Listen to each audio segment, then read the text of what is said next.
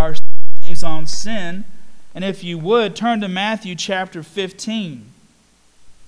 We're going to be looking at that beginning at verse 10, talking about what really defiles a person.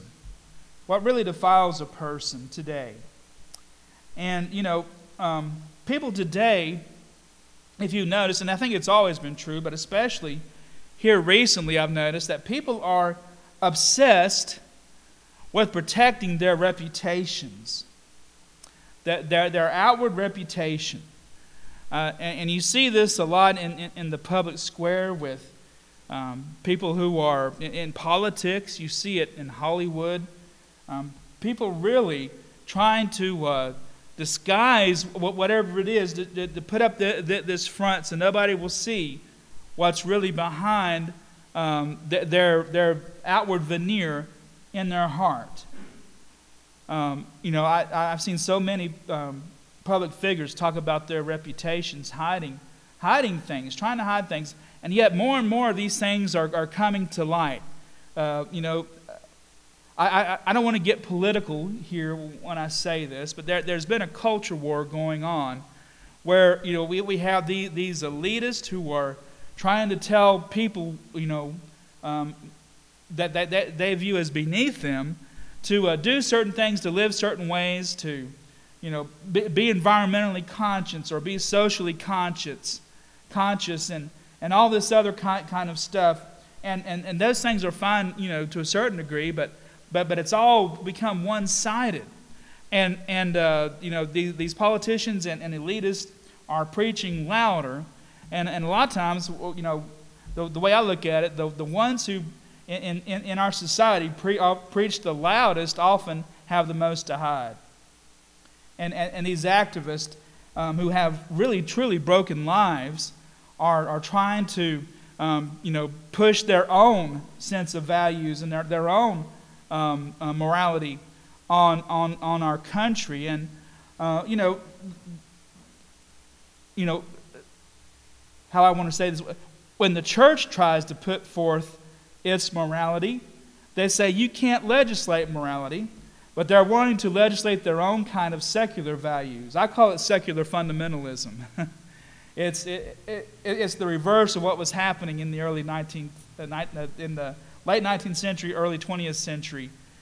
And, but people are so, today, are so wanting to hide, their public image when their private lives, we know, are completely broken. And when they get exposed, they break down. And I would say that's even true among church-going people, these pastors who fall. And that's been happening over the years.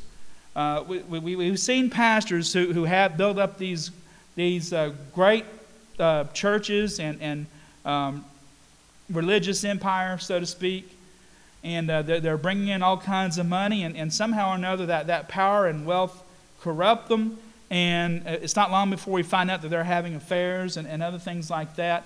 It's terrible, and in some instances it's hypocritical. But one thing I will say about this current generation, we call them millennials, and now even younger, the 20-year-olds that are coming up, we call them Gen Z. I don't like labels, but for a general idea, it does pretty good.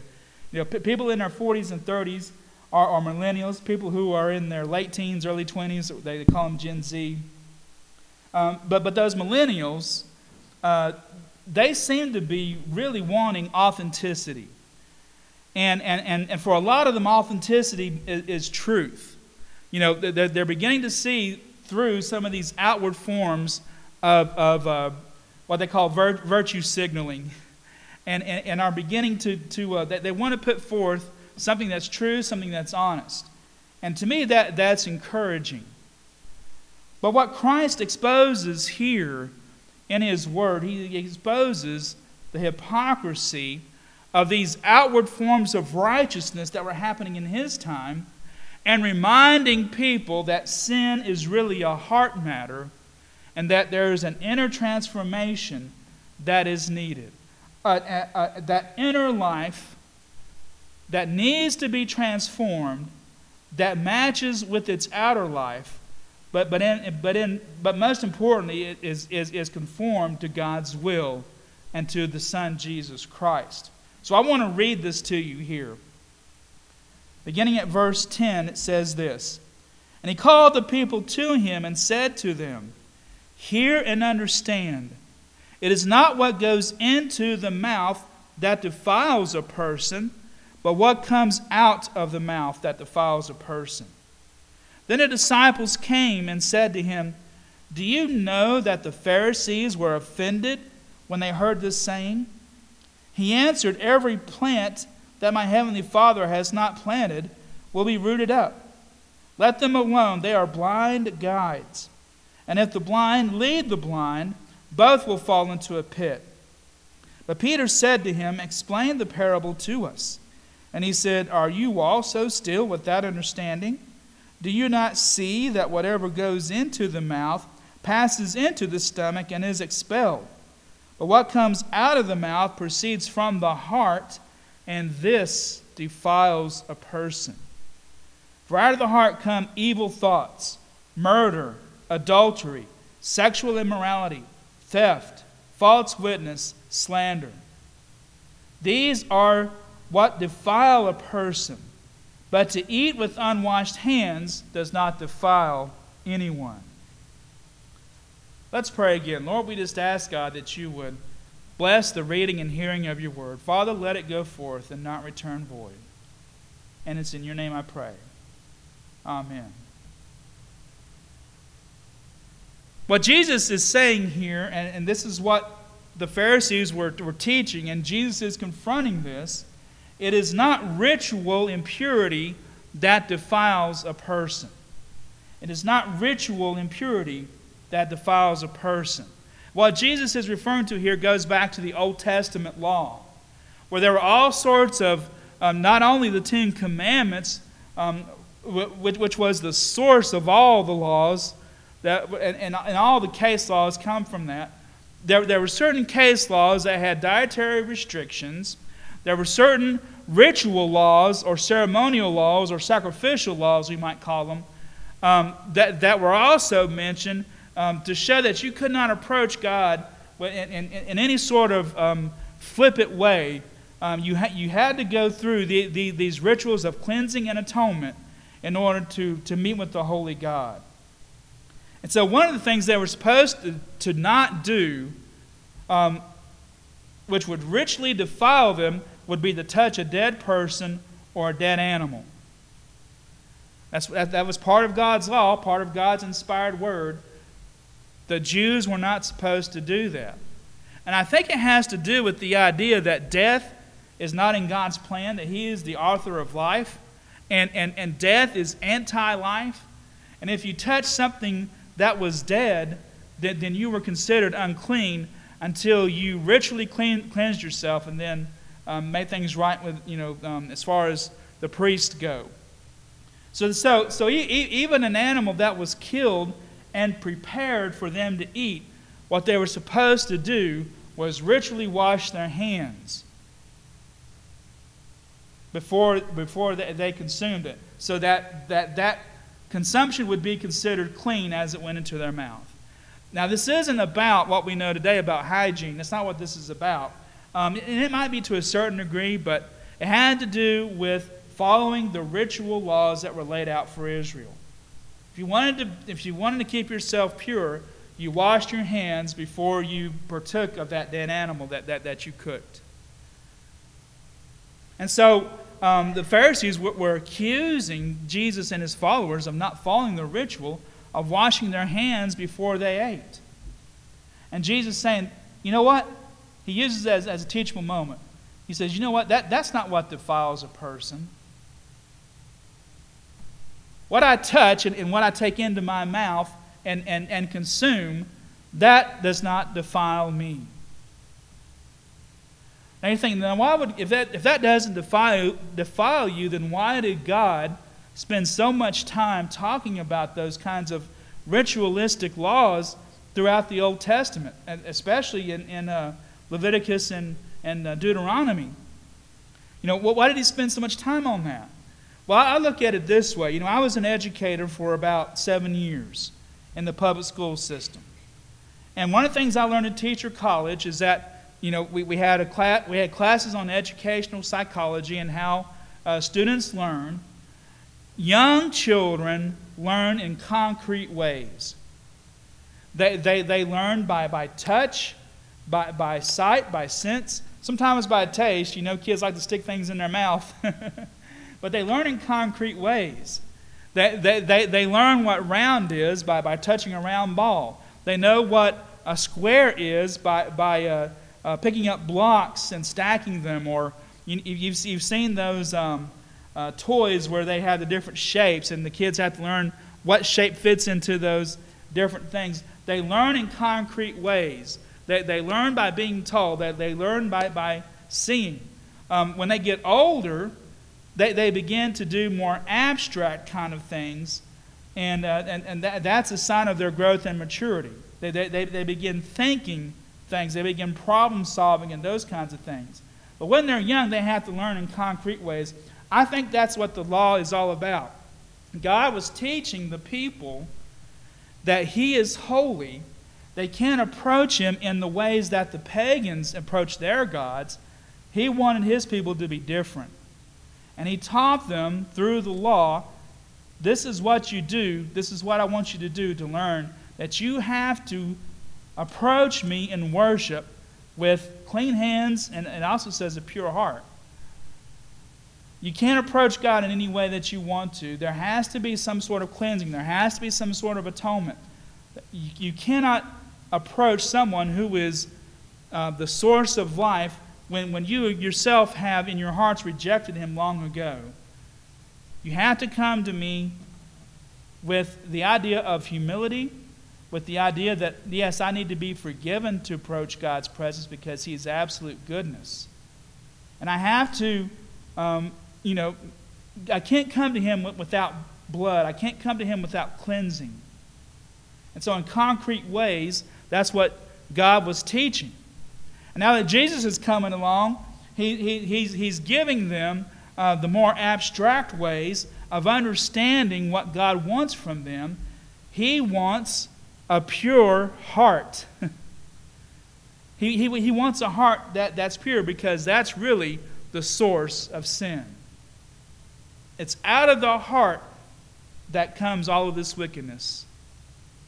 It's not about what you take and eat and chew and swallow. He says that thing is quickly expelled from the body. It goes into your stomach and out the other end, not to be gross, but we all know that. This is how children know that too.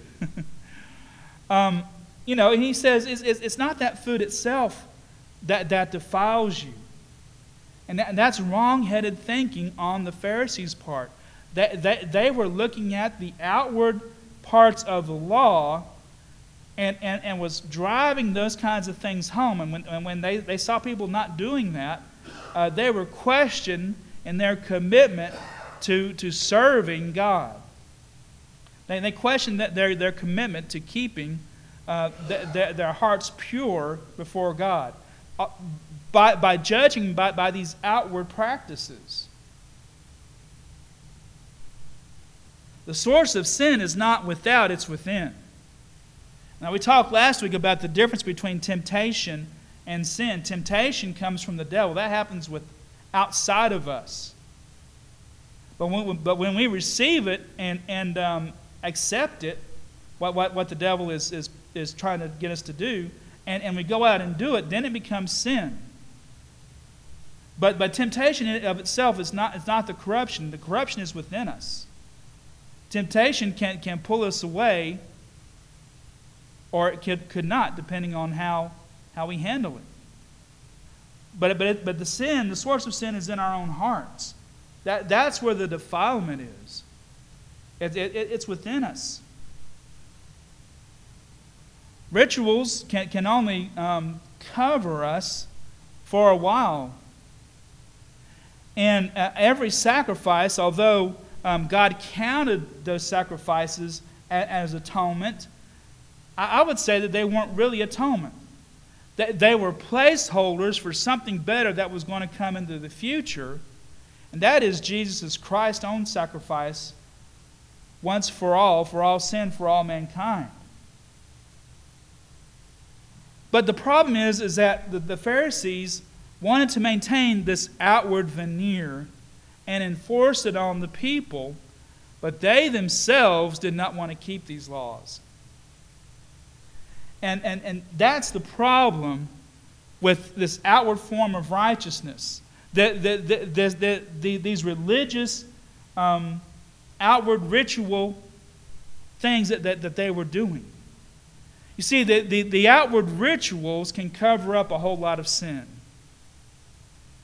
It was like, you remember Duck Dynasty and their father.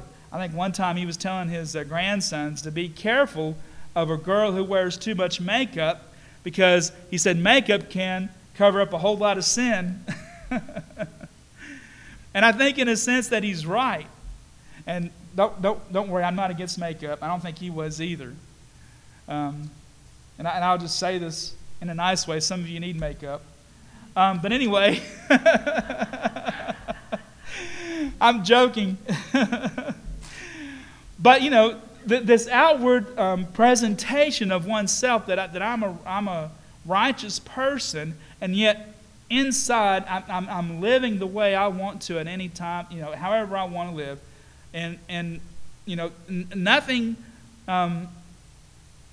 in the church is touching my heart. And I think it's sad that a lot of people are living with that righteous veneer over their faces, the way they present themselves to people, when their lives are really broken and terrible on the inside. And people who have claimed to be Christians, who have been going to church for many, many, many years, they have that outward veneer of righteousness, and yet it never gets into their heart. We've accepted ritual over substance. We've accepted self-righteousness over God's righteousness.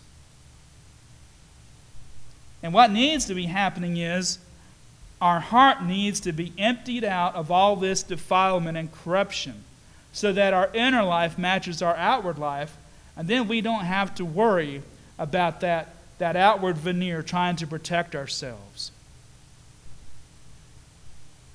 Our inner private life needs to match our public life if we're going to call ourselves Christians. It really does.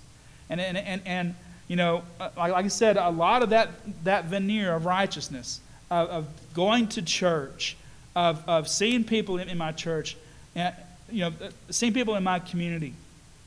You know, politicians, when we vote for them, they always come out and claim some sort of religion. You know, they'll claim Baptist, or they'll claim United Church of Christ, or they'll claim Catholicism, or they'll claim Presbyterianism.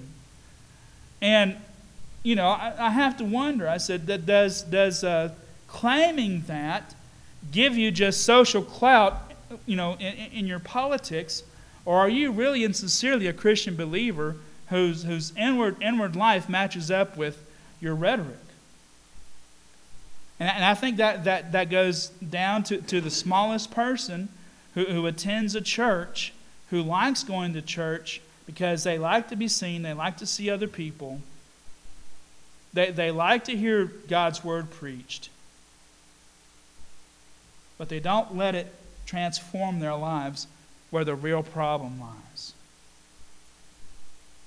Jesus said it's the heart of a person that is impure. And we've shared that impurity since Adam and Eve sinned in the garden. They were innocent until they fell to the temptation and sinned, and then that sin corrupted them from within. And that's why God cast them out of the garden, so they would not have access to the tree of life anymore. Because they would have kept on going and going and going in their sin. Now that sin happened, sin fundamentally corrupted them. And we know that because of how sin spread through the whole human race. We've talked about this. Even into the days of Noah, when God brought the flood, he said that the thoughts of the inclination of their thoughts was only evil all the time. And so the flood, he sends the flood to wipe out. The violence had filled the earth. People were killing each other indiscriminately. If he hadn't done that, all would have been lost. And thank God that he promised, the symbol of the rainbow as a promise that he would not flood the earth in that way again. But it was a sign of God's justice, which is still true today, that our sins need atonement for us, need a blood atonement for us in order for us to approach God and be in relationship with Him again. We need that atoning power of God, and we need that transformation.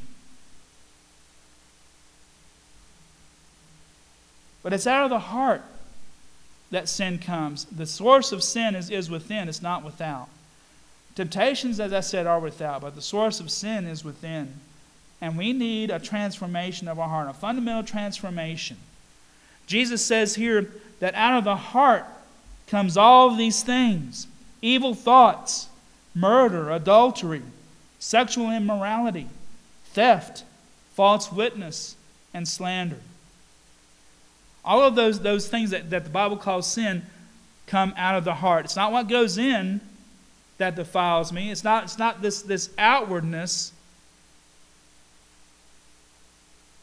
but it comes from within. And so what we need in order to be right with God and in order to make things right with Him is to have a fundamental transformation of our life within, a purification of our heart within. When Jesus preached the Sermon on the Mount, He talked about the law, but He also internalized it.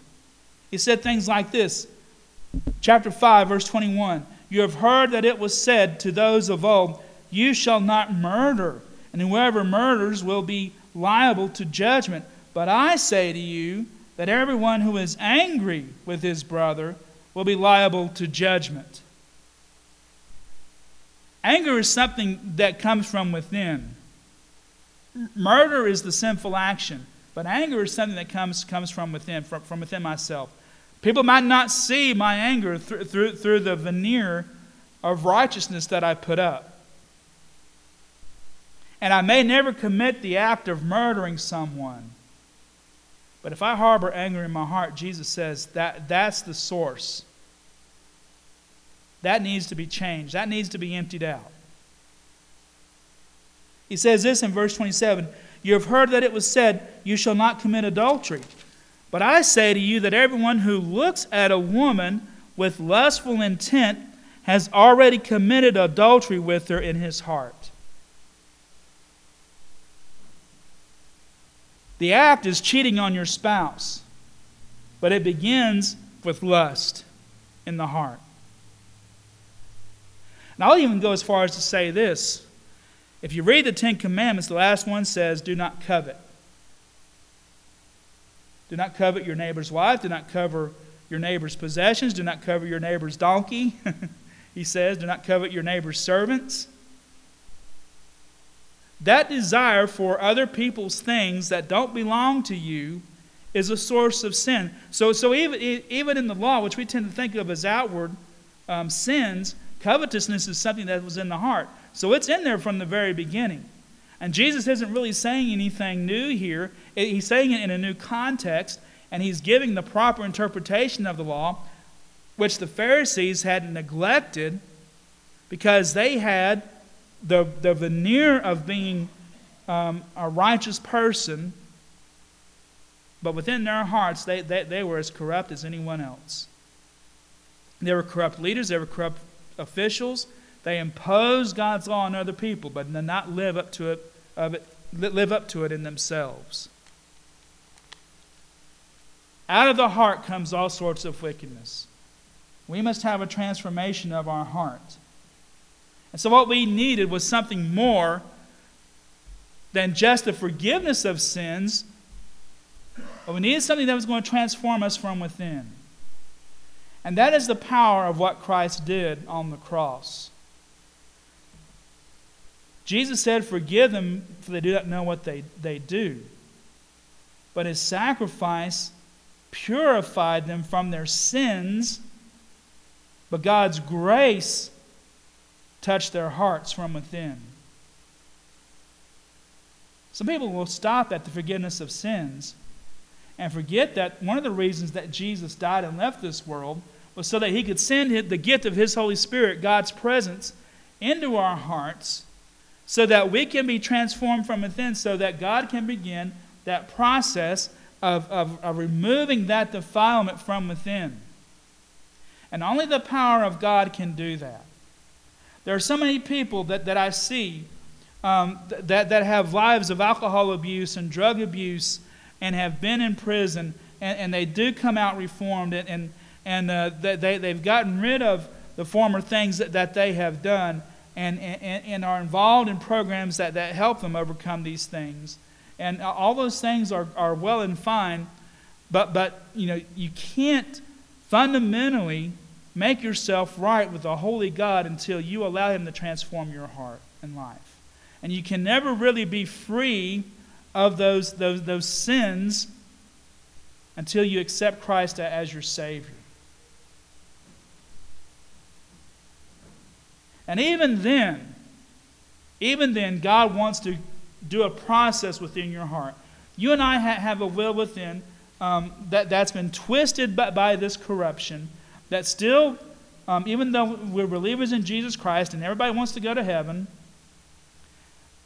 but until that inner self has been untwisted by God, we don't have a promise of heaven. I can tell you that right now. Until we allow that heart within us to be twisted, untwisted from its twistedness, so that our will aligns with God, and his holiness and his character and his righteousness shine out, we don't have a promise of heaven. All we'll keep doing is getting into a pattern of sinning and repenting, until eventually we don't want to repent anymore, and we go back to living the old way that we did. But until we truly allow Christ to transform our hearts, we can never be free of that sinfulness that's out there, that comes from within. We'll never be free from it. You're saying, "Well, Pastor, how do I do that?" What you need to do is trust that God wants to transform your life, and then be honest about what your sin is in your life with God. You don't necessarily have to tell me, although the Apostle James says it's good for brothers and sisters to confess their sins to one another. I wouldn't do it with just anybody, but somebody you trust. But we can confess our sins to God. We need to be honest with God, because it doesn't matter. You can't hide from God. You can't put up a veneer of righteousness before him. He knows what's in your heart. Jesus knew what was in their hearts here. He knows what's in our hearts now. But if we're honest with him, and we look within, and we say, "Lord, I need your forgiveness. I need to be cleansed. I want to be with you, and I want to be free from my sin and guilt. Father, not only forgive me of my outward sins, but transform me within." John Wesley believed there was always a two-part process in salvation. Two main parts anyway. First was to confess your sins to God and believe on Jesus Christ, and your sins will be forgiven. And then you will receive the Holy Spirit. That's all. That's what we call justification by faith. That's the first step of salvation. Forgiveness of sins and the infilling of the Holy Spirit. Secondly, is that there comes a time in my life when I realize that my will still bumps up against what God wants, and my inward life is not matching up with my outward life and what I profess, and I need God's Holy Spirit to take over my life, and I fully surrender him. The first step makes Christ our Savior. The second step makes Christ our Lord. And once we reach that second step where we make Christ Lord of our lives, the real process of transformation begins. And it is a process. I would say it's a lifelong process. And what the Spirit does is He empties our hearts of all those things that defile us, and He replaces it with the love of God in our hearts. So that we can love God so much so that we don't want to sin anymore. And so that we love our neighbors so much that we don't want to sin against them anymore.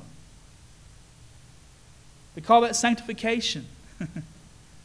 Big fancy words, justification and sanctification. But until we get rid of that twistedness, that corruption of our hearts, we'll never be free from those outward things that come up, those outward sins that come out of the heart. And we'll always be trying to put up a front. And I can tell you that from what I've seen, it can be very, very tiresome and wearisome to keep up a front before people, to hide what's within. But I'm here to tell you today that for the one who counts the most, you can't hide from Him. You might be able to fool other people, but you can't hide from Him. My challenge to you this morning, that if you claim Christ today and you are a believer, if you love Jesus and say you love Jesus, then you need to examine your heart and say, Lord, is there anything within me that is still corrupted and still going against your will and way? Reveal it to me, Lord. The psalmist said, search my heart, Lord, and see if there be any wicked way in me. Search me, O Lord. And then ask Him to cleanse me and remove that source of sin within. Sin comes out of the heart. Lord, I want a transformation of my heart.